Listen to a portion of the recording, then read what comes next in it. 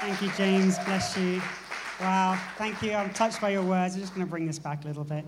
And you know, I'm really excited about this because I'm excited about the word. And there's a couple other people that are excited about the word, so we're going to have a good time. But you know, I'm excited for many reasons, and I really feel God's impregnated me with a special message for you guys. But also, my time in Manchester these last 3 years, when I look back on my life, I think I will see them as a wilderness period. And from going from pastoring a church to coming up here and God making me do a PhD and having to spend all day reading dead philosophers was a real period of wilderness for my life. And I'm excited to be here today to preach to you, to minister to you, to be with one of my best friends, James, because Prayer Storm and this community has been an oasis in the wilderness of my life. And you know, wildernesses are not something to be scared of. In fact, many of the greatest lessons in my life I've learned over this period. Everyone wants to have pearls to cast before people, but no one wants to have that awkward bit of sand in their mouth that's irritating them and agitating them and forcing them to contend. So I'm excited today because I love you guys, because I love Prayer Storm and I love what God is doing. But you know, also, many years ago, God told me to start preaching without notes. And I said, obviously, you know, God, if you want to preach without notes, that's fine. As for me and my house, we shall preach with notes. And I even contended, I said, Jesus, the one record we have of you preaching in a synagogue, you read from the scriptures. No, I'm not going to call God a hypocrite.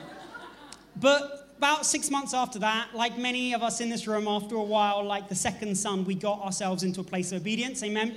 And I preached without notes, and it was one of the best messages I've ever preached. And the reason is when you step out of the boat of your comfort zone and into obedience of what God is calling you to do, it allows you to step out of a way in a way that allows him to step in the way and work through you.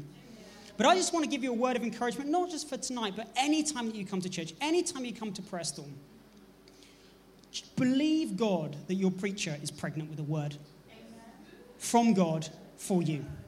Has anybody given birth in this place today? Yes. Now, you can only do the pushing, but who knows? Amen. Who knows? It's good to have some help. And you know, the reality is you can be pregnant with something in the spirit, but still give birth to a stillborn. Wow. And so I just want to encourage you today, put your expectations not on me or someone's communications ability, but put your expectations up that God is wanting to speak to people today. Amen? Okay. James is African, okay? And I'm white. Just because of that fact doesn't mean that we have to act like we're in an Anglican church today, okay? I may not be African, but you can preach like you can amen like a Jamaican.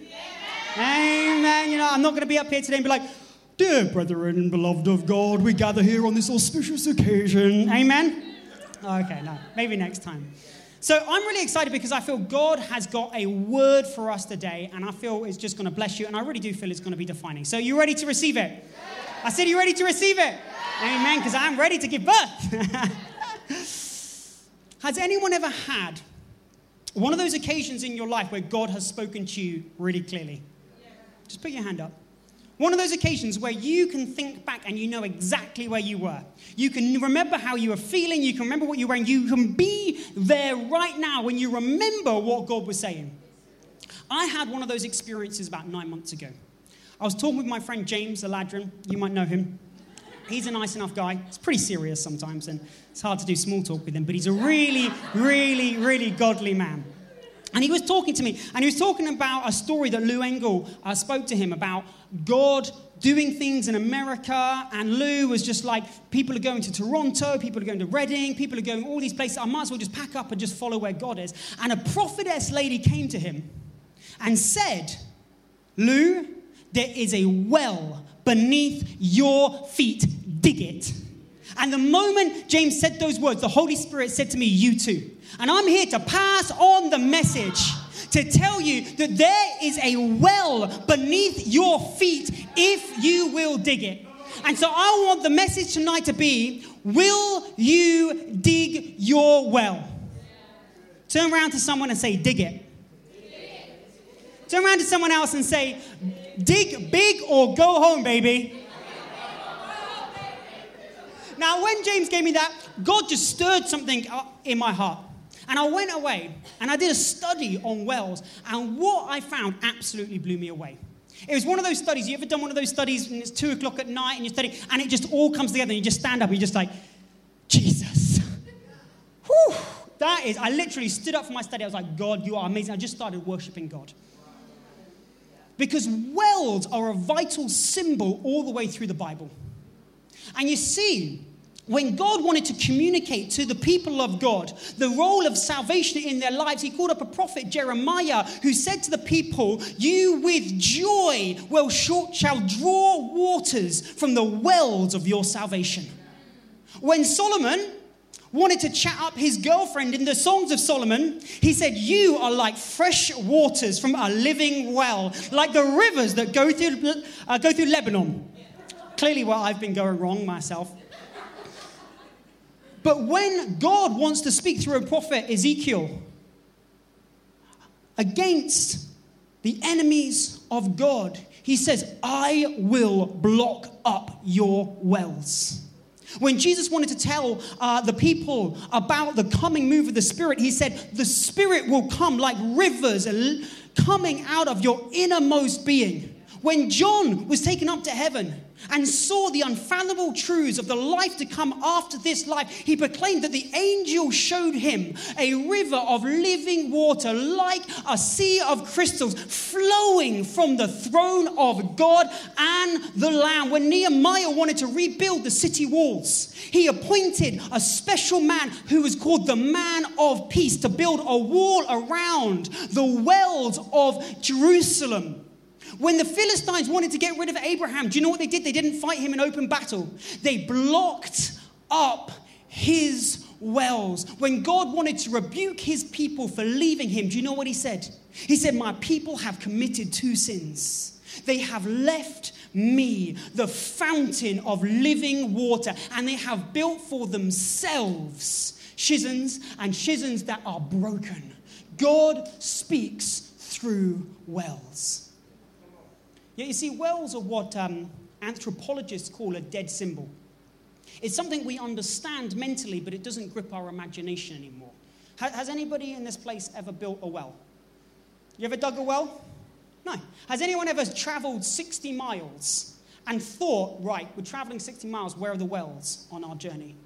We live in a tap world where we don't have to think about access for water. And when you don't have to think about it, you take it for granted. When you take for granted what other people have paid for, you don't appreciate what you have, and you look for things that are of second importance because you've been given the primary important things in life. But the symbol of water in the Bible symbolizes the presence of God. It symbolizes the presence of God. Why? Because water, even though you don't think about it that much, is the most important substance in your life. There is nothing else, no other substance, that if you don't partake of it for 3 days, you will die. That is the end of you. And we forget our dependence on it. And so when we read the scriptures, we are reading a key to revelation that is no longer gripping our imagination. And when it no longer grips our imagination, it stops us from unlocking doors of revelation that God is trying to open to communicate to you, to change your attitude, to get you into a position where he can not just bless you, but he can move through you. Is anybody ready to learn something about some wells today? You ready, Pastor Joe? Amen. Amen. I want to ask you, what is the condition of your well? Your wells are your access point to the presence of God. I don't want to know how good your theology is. I want to know what is the condition of your wells. I don't want to know if you can tell me the difference between the Pentateuch and the rest of the New Testament. I want to know what is the condition of your wells. I don't want to know if you can go through the church circus and say the scriptures even before the preacher has finished saying them. I want to ask you, what is the condition of your wells? I don't want to know how long you've been saved. I want to know today, what is the condition of your wells? You see, when you depart from the wells, you become dehydrated. They did a survey and they found that 70% of people in the Western world are dehydrated. Isn't that crazy? Isn't that crazy? My granddad was in the RAF, and he served in a little country just at the bottom of the Saudi Arabian peninsula. And one day when he was going back to his base, he got a little bit lost. Who's ever been lost? Yeah, okay, look, a man is confessing that he was lost once, all right? We've just seen Holy Ghost breakthrough right there, amen? We can all get home. And he got lost. Now, when we get lost, all we lose is time. But because he lived in the same era that Abraham, David, and the New Testament was written, he suffered a more dangerous situation. He began to get chronically dehydrated. And 4 things happened to him that represent also happening to us when we allow our spirits to get dehydrated. The first thing, this was amazing, is that his vision actually went black and white. His vision lost his color. And there may be some people in here today that you're no longer excited about the future.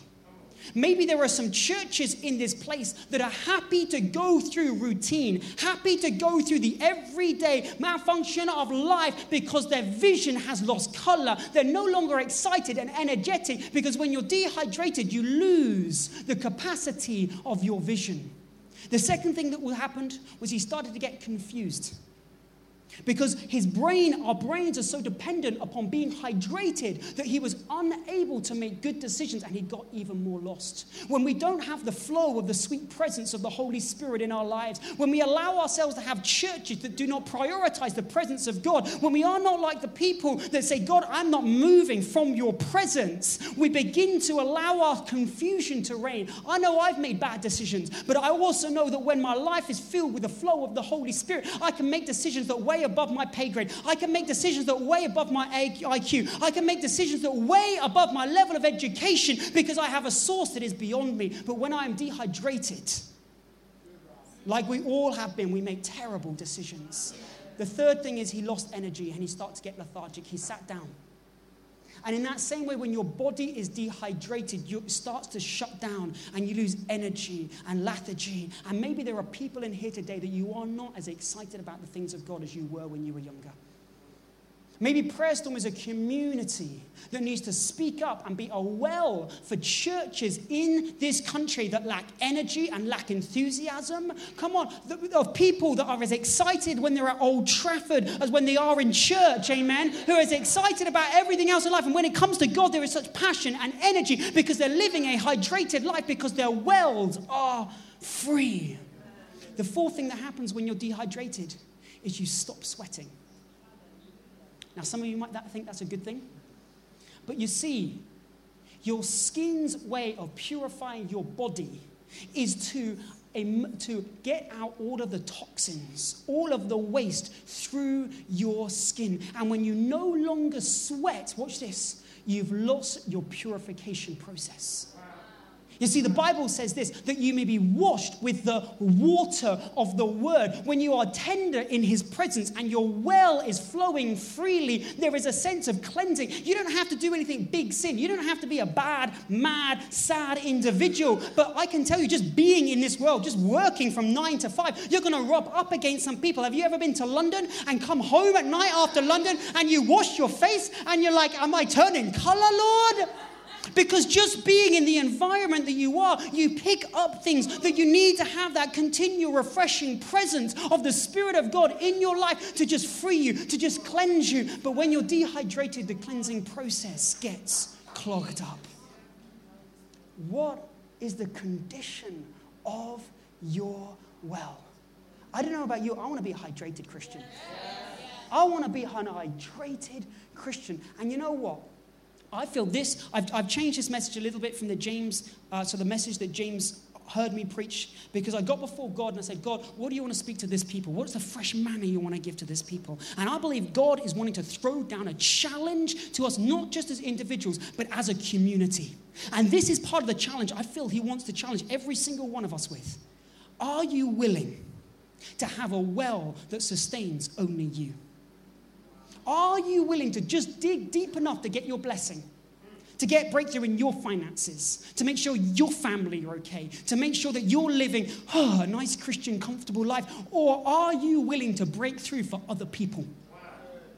You see, we live in the most selfish generation and it's bled into the church. I love church history. And I can say with all of my heart that I believe the Western church at this moment is the most selfish it has ever been. Because we have a consumer Christianity that if the preacher doesn't tick my boxes, if the church isn't warm, if you dare go over 12 o'clock, I'm out of here. And I'll go down the road to the other supermarket. I'm in church.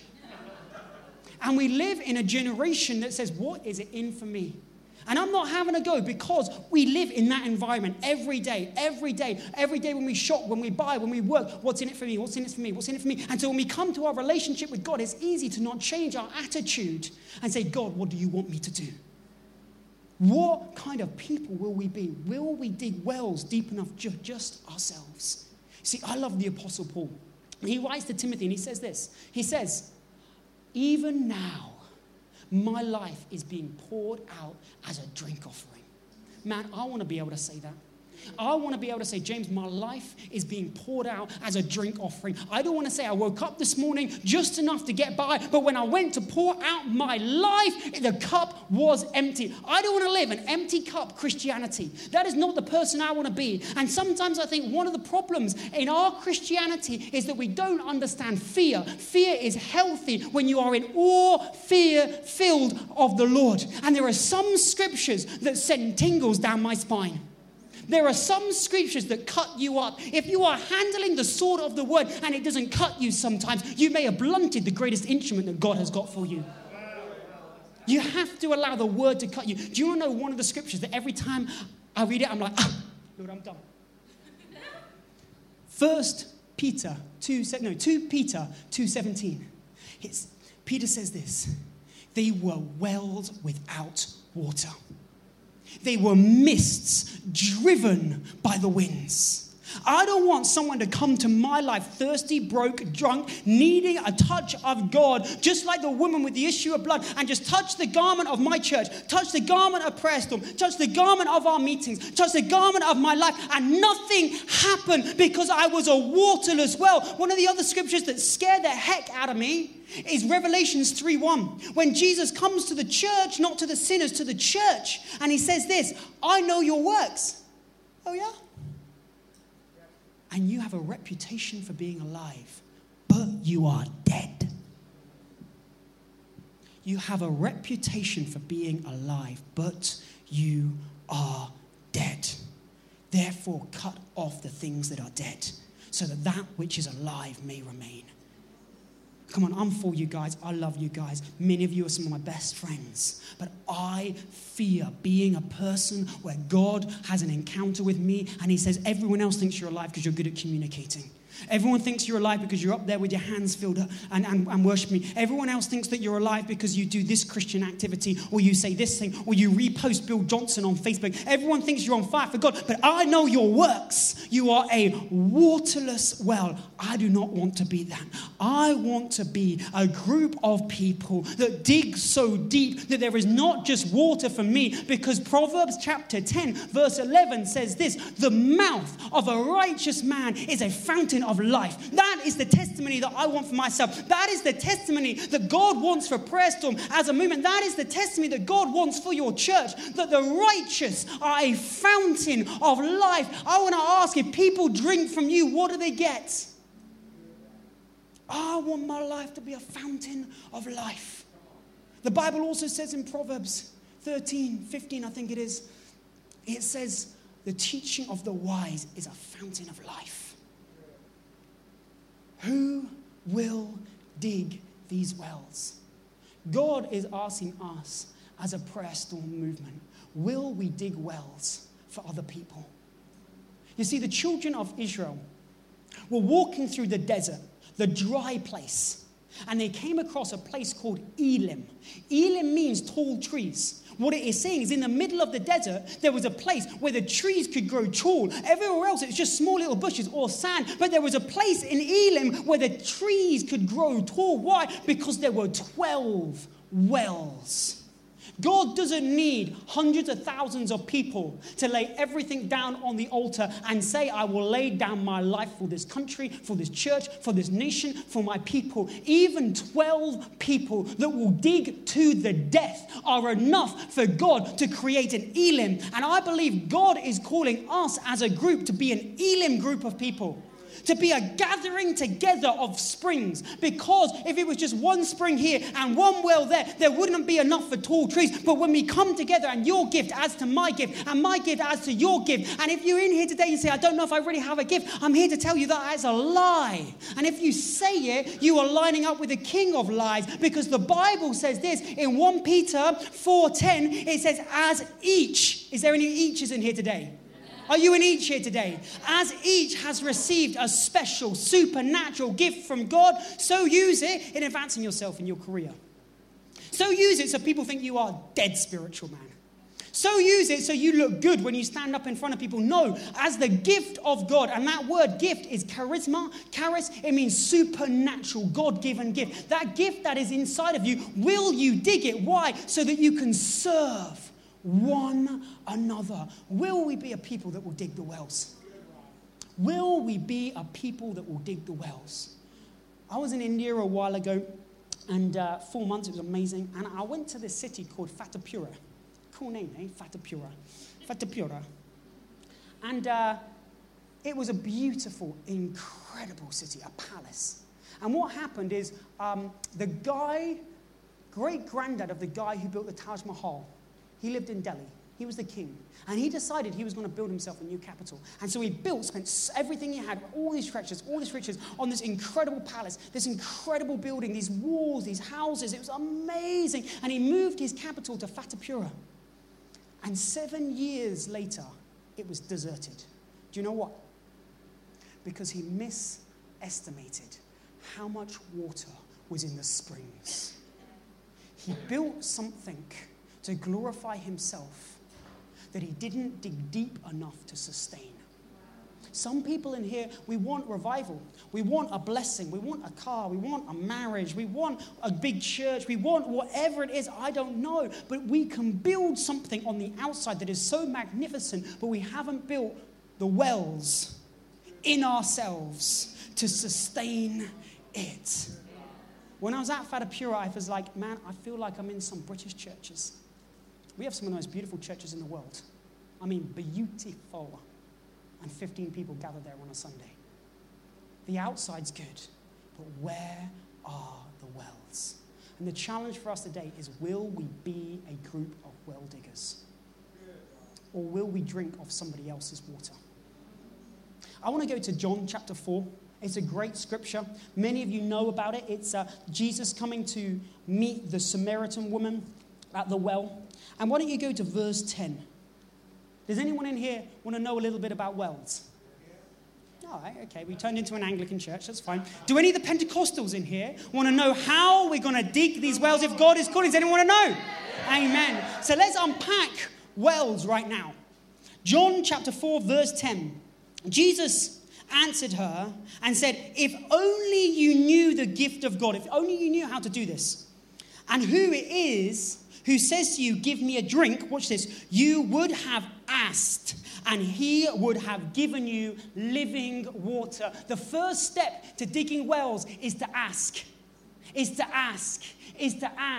to humble yourself and recognize my own spiritual poverty, because blessed are the poor in spirit, for they shall inherit the kingdom of God. Why? It is the poor in spirit that recognize their dependence upon God. If my people who are called by my name will humble themselves and cry out and ask, then I will come. If you only knew how God worked, if you only knew what he wanted to do, you would have asked, Jesus says. I want to jump down to verse 14 because Jesus continues talking about this living water. And you know, it's really interesting.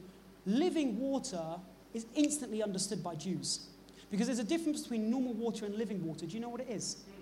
Living water was water from a river, water from the sea that was moving.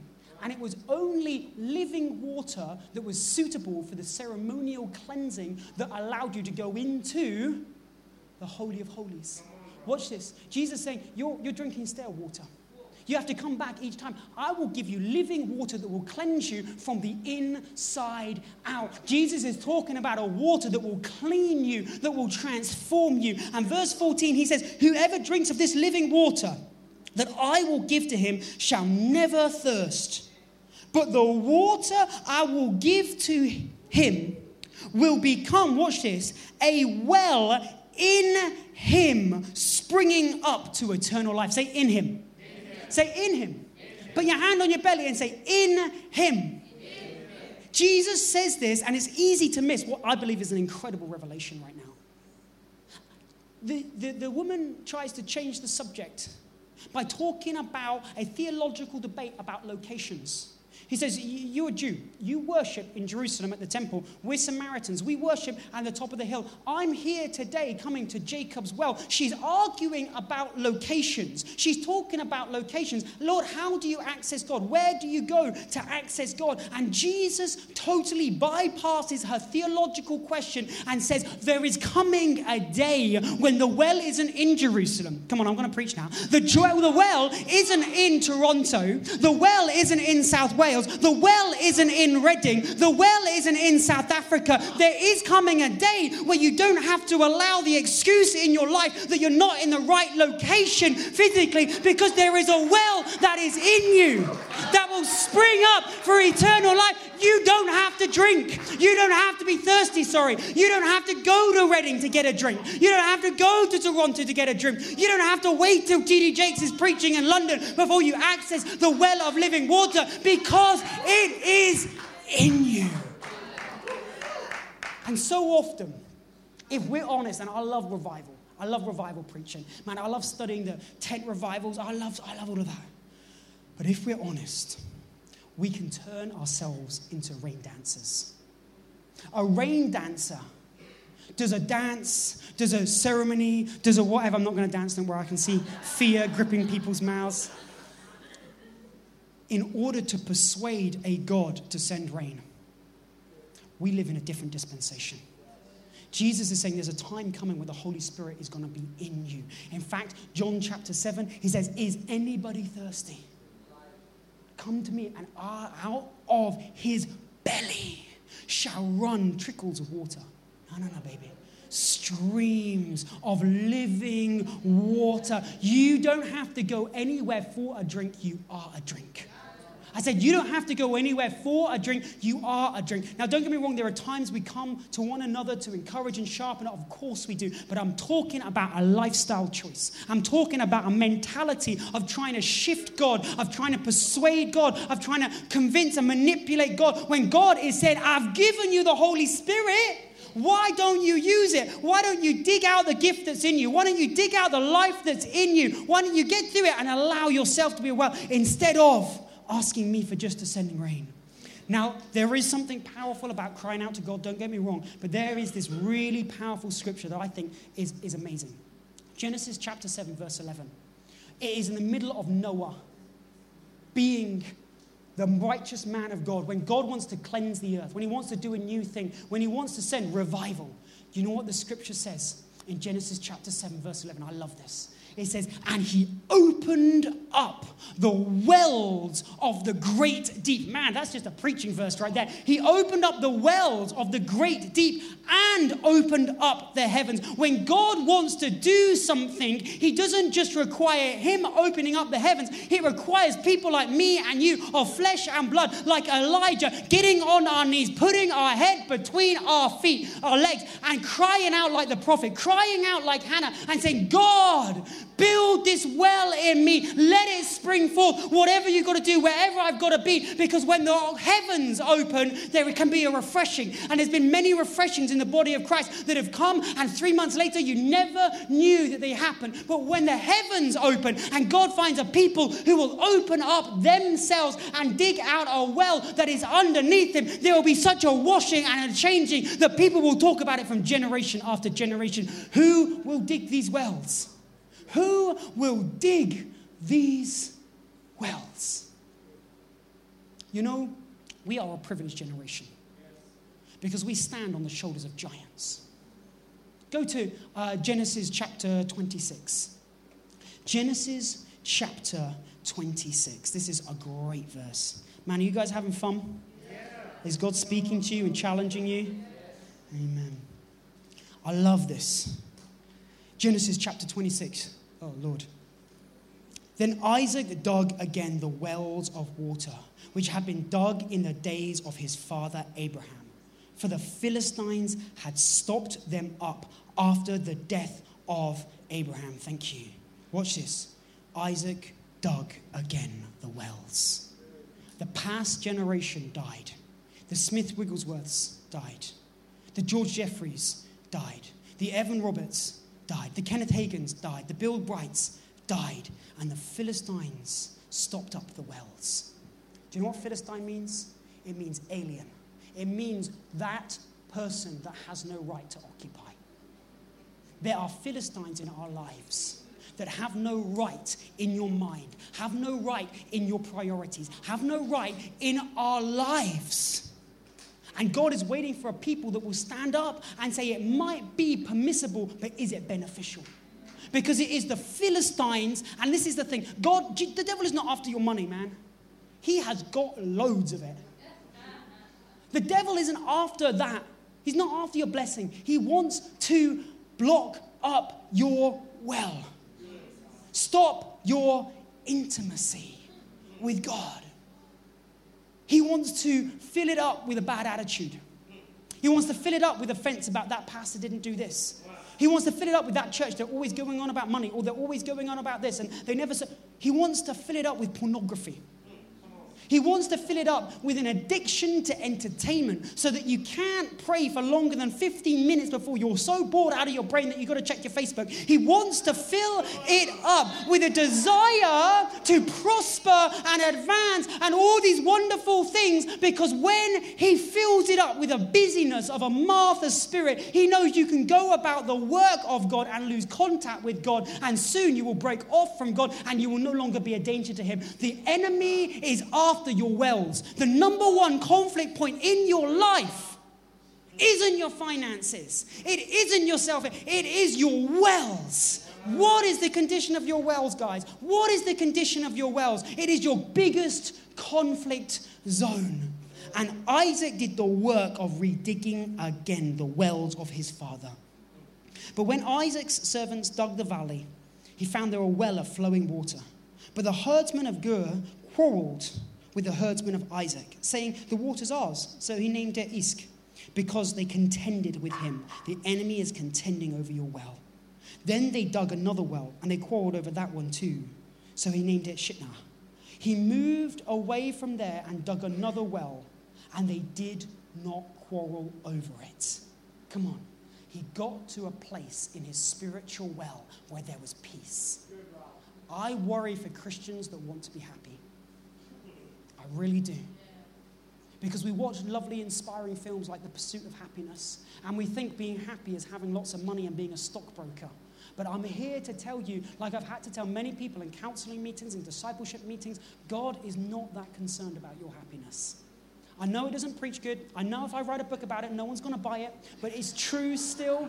God is not that worried about how happy you are. He never promises you happiness, but he does promise you what the world can never give you. He promises you peace.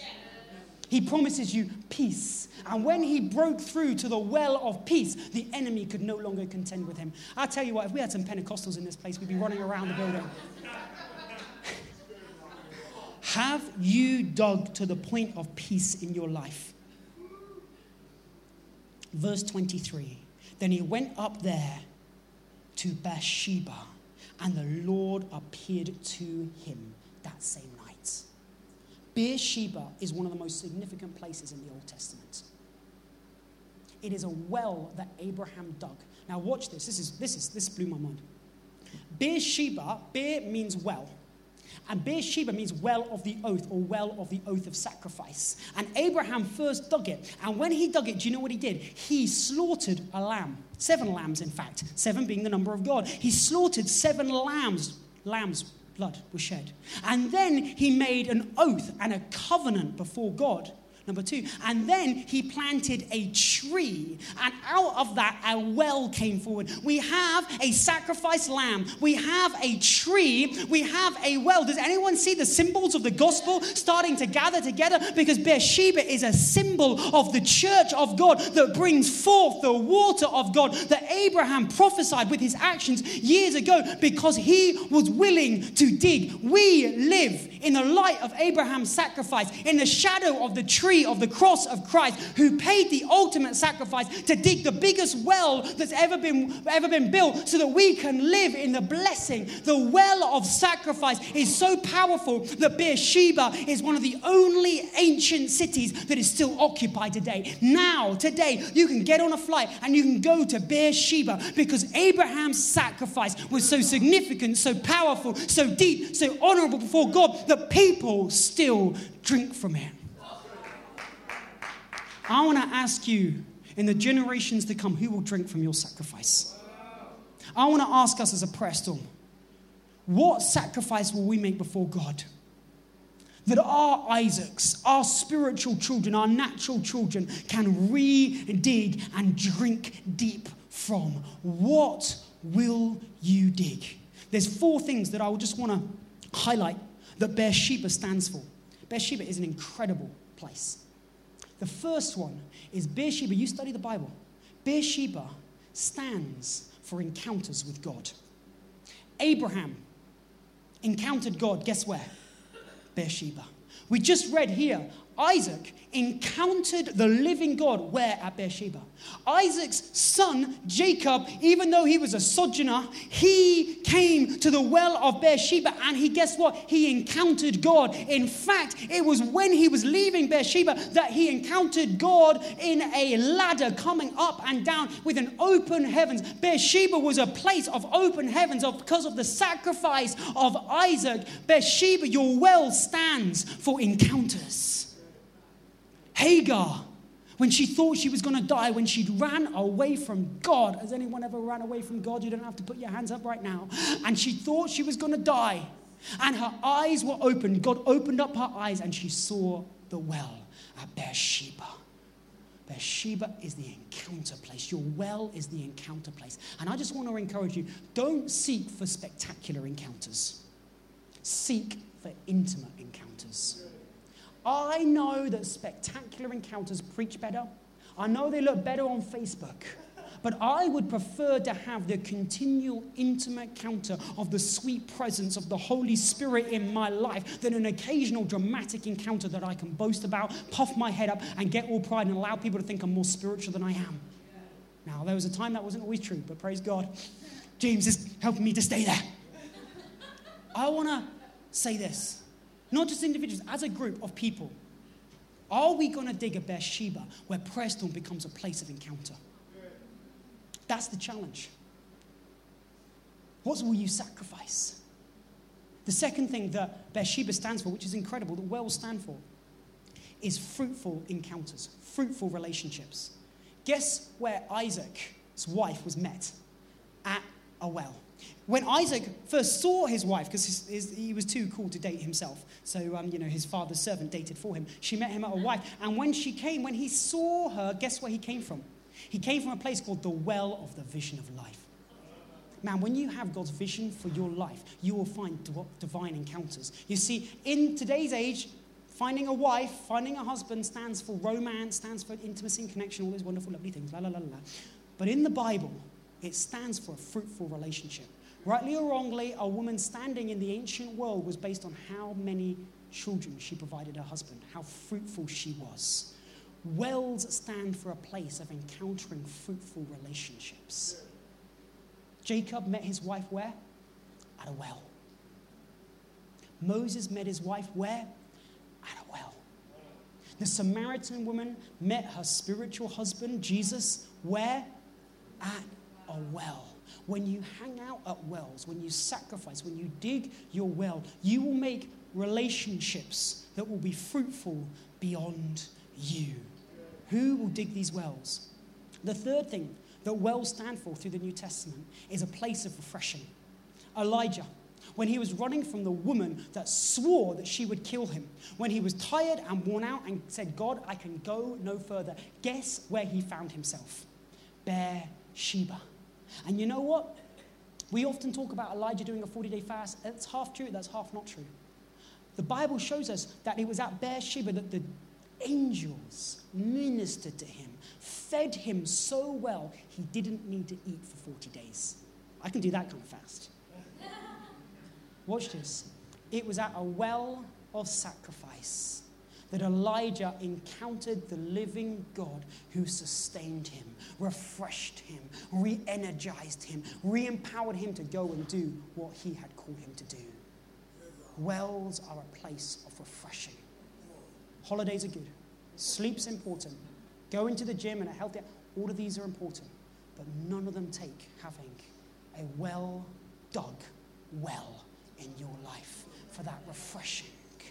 When the psalmist wanted to cry out to God, he said, Lord, like a deer longs for streams of living water, my soul longs for you, because thirsty people are good well diggers. How thirsty are you? Or do you stock your well up with other things? You know, Jesus, this is amazing. Jesus encounters the Samaritan woman. Where? At the well of Jacob. What does Jacob mean? Jacob means supplanter or deceiver. Jesus encountered her at the well of deception. She was so thirsty. So many men had abused her, rejected her. So many people in her society had downed her. So bad was her self-esteem that she was drinking from the well of deception, and she encountered Jesus. I want to encourage you, do not drink from any other well than the well of the Holy Ghost on the inside of you. I love calling the Holy Ghost sometimes. I don't know, it just feels more Pentecostal. The fourth thing that wells stand for through the Bible as a symbol. The fourth thing, are you ready for this? Is the point of community. You cannot have a community in the desert without a well. Elim was a point of community in the midst of a dry land because there were wells that had been dug.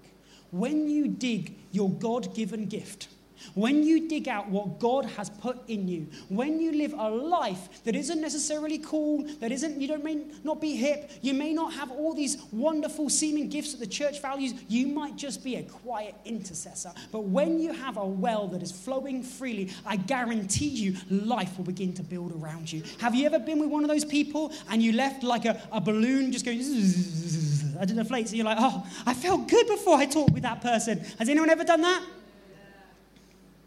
But have you ever been around someone where you're just a bit tired, just a bit rusty, just a bit worn out, just a bit like, Lord, Eli, Labancha, why have you forsaken me? And then you just hang out with someone who's so full of life, so full of joy, so full of grace, so full of forgiveness, so full of kindness, so full of God, that you leave just going, I want to hang out with that person again. I want to be that person. Preston needs to be that person. Why? Because Preston, as we dig the wells of revival that God has called us to, will become a community and a center of life for everything to sprout. Who will dig these wells? You know, the amazing thing about wells, what I love about wells, is, it's just such a great revelation. Wells are a portal to the kingdom of God. Your well is your divine portal to the power of God coming through you. And as long as your wells are blocked up, the divine will not be able to flow in the fullness that God wants it to. Watch this, watch this. Up here, we have the world. The world needs water, amen? 97% of all of the world's water, do you know where it is? It's not in Evian at Tesco's. 97% of all of the world's fresh drinkable water down there. If you dig here deep enough, you will hit a layer of water in the earth.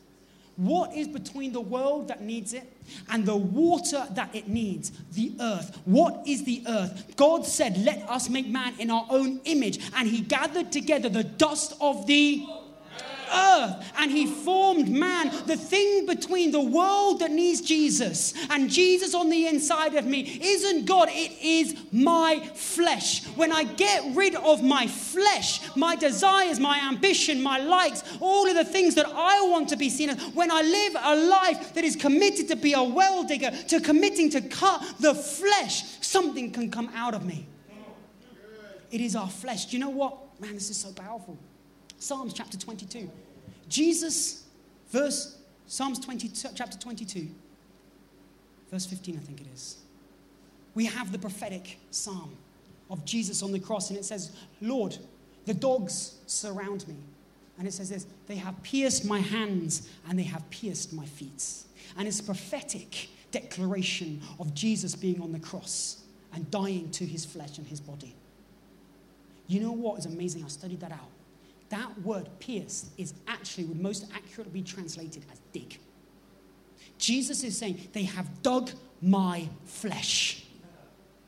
Jesus didn't say they've dug my flesh. Isn't that fun, guys? Jesus says, will you carry your cross? Will you carry, watch it, will you carry the instrument that will dig your flesh too and come and follow me? Because the Christian life isn't a bless me club. The Christian life is a cross club. And he is calling us to pick up our cross, to bear the thing that we hate and to die to ourselves. So Paul can say, I am a water offering poured out. Why? Because he also says, I die daily. I beat my body down. I tell it who is boss. Why? Because the moment this flesh gets in the way of my fountain, I will stop pouring out Jesus and I will start pouring out Paul. And if people come to find Jesus and they encounter Paul, they're both going to be disappointed.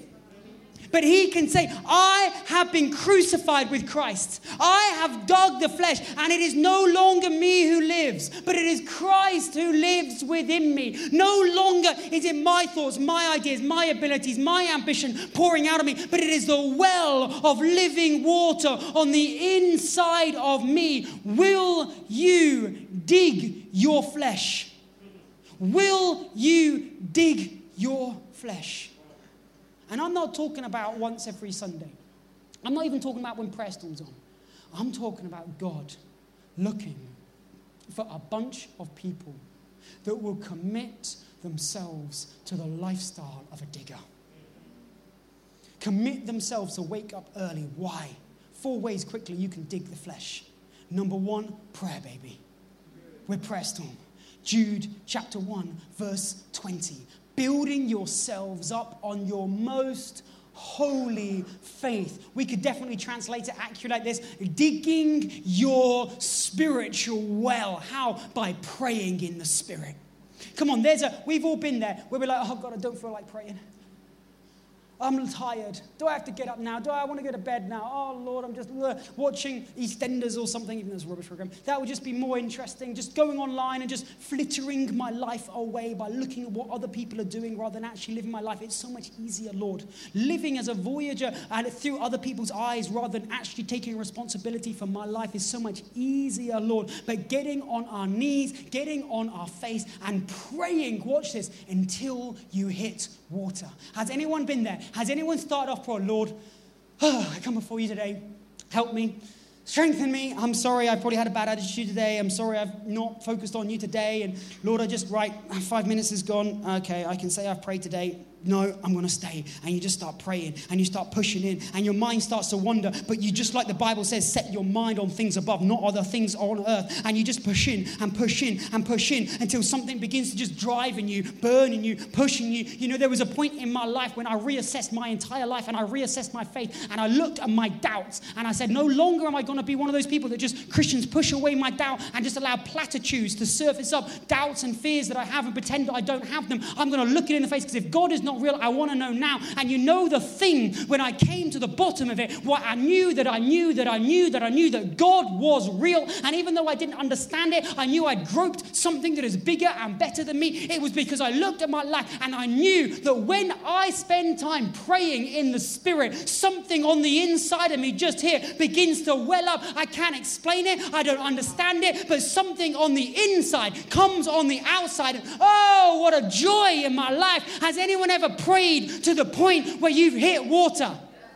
Come on, I said, has anyone ever prayed to the point where you've hit water? Has anyone allowed that to be broken up and allowed it to be blocked up? Yes, but I want to ask, will you live a lifestyle of digging so that continually you don't stop until you've hit water? The second thing quickly is obedience. Jesus says in Luke chapter 6, verse 46, he says, anybody who hears my word and does it is like a man who digs. You know, meditating on the word and doing the word are not two different things. They're the same thing with two different actions. God is looking for a people that would allow the word to cut them, to challenge them, to say, okay, God, if this is it, I believe it. Let's do it. Will you dig in obeying the word? You know, the third thing is fasting. Fasting literally means to cover up. What? You're covering up this hole so you can dig that hole. I said you're covering up this hole so you can dig that hole. Your fasting is a declaration of thirst. Your fasting is a declaration that you are so thirsty for God that it is more powerful than your hunger. All the disciples came to that same well in John chapter 4. And they all left. Why? They were hungry. Man, that will preach a whole message by itself. They left where Jesus was because they were hungry while Jesus was at the well. But Jesus was hungry also because they said, Lord, do you not want some food? And he said, sure, I'm hungry, but I have food that you know not of. My food is to do the will of God. Because Jesus was so hungry for God, it drove him to the well. Fasting builds a spiritual thirsting in your life. The fourth thing, and I want to finish with this, and I want to challenge you today. Will you dig these wells? Will we as Prayer Storm just be another cool Christian event with a cool emblem and cool bands and have a fun time? Or will we really be a group of people that will set our face like flints and say, we will dig these wells till death do us part, baby? If all I do is keep digging and digging and digging, I will dig these wells. The fourth thing to dig these wells: prayer, fasting, obeying the word, and watch this, digging in the wilderness. Psalms chapter 83 verse 4 says this: for they walk through the valley of tears, turning it into a spring.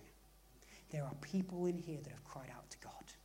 There are people in here that have wept over this nation, wept over this situation, and I'm here to tell you, when people like Hannah raise up their voice and cry out to God, and tears come down their cheek for their nation, for their people, for their family, for their church, they turn what is a valley into a spring of water. Watch this. This is worth writing down. The wilderness in your life is an invitation to dig. The wilderness in your life is not because of sin. Jesus went through it. Moses went through it. John lived in it. Wilderness is an invitation to dig. You see, when we're first born again Christians, God does a mighty work, and it's just like swimming, isn't it? It's just like everything you do, God's just like bam, bam, bam. You know, you wake up in the morning and say, oh, Jesus, I love you. And slowly the water sinks away. And it isn't that God doesn't love you. It's as he sinks down into the earth, he is inviting, will you come deeper? Will deep call to deep? Will you come deeper in your life? So the worship team are coming up right now. I want everyone to stand up.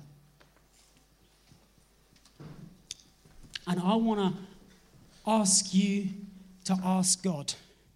I want to ask you to allow God to ask you this question: will you dig these wells? Joseph found himself in a pit one day, but he didn't give up. He kept pushing. He kept obeying God. He kept trusting God. And there are people in here today, in your finances, you're in a pit. In your relationships, you're in a pit. In your feelings, you're in a pit. In your ministry, you're in a pit. There is an area in your life, in something, you are in a pit. And I want to tell you today, don't give up. But like Joseph, keep digging. Because when Joseph's life came before his father, his last words of his father, as he prophesied over the man who was in the pit, his father said, Joseph, you are a spring by a well. Joseph didn't give up in the pit. He knew the pit was an invitation to keep digging. Keep digging. And he turned his pit into a well. I want you to close your eyes right now. I want you to forget about what's going on around you, and I want you to focus on God. And I believe God is challenging some people to tonight to make a commitment as a lifestyle of well digging. I don't want you to make this commitment just because you feel good, just because you thought it was well communicated. I don't want you to do that, because if you mean business with God, God means business with you. Yeah.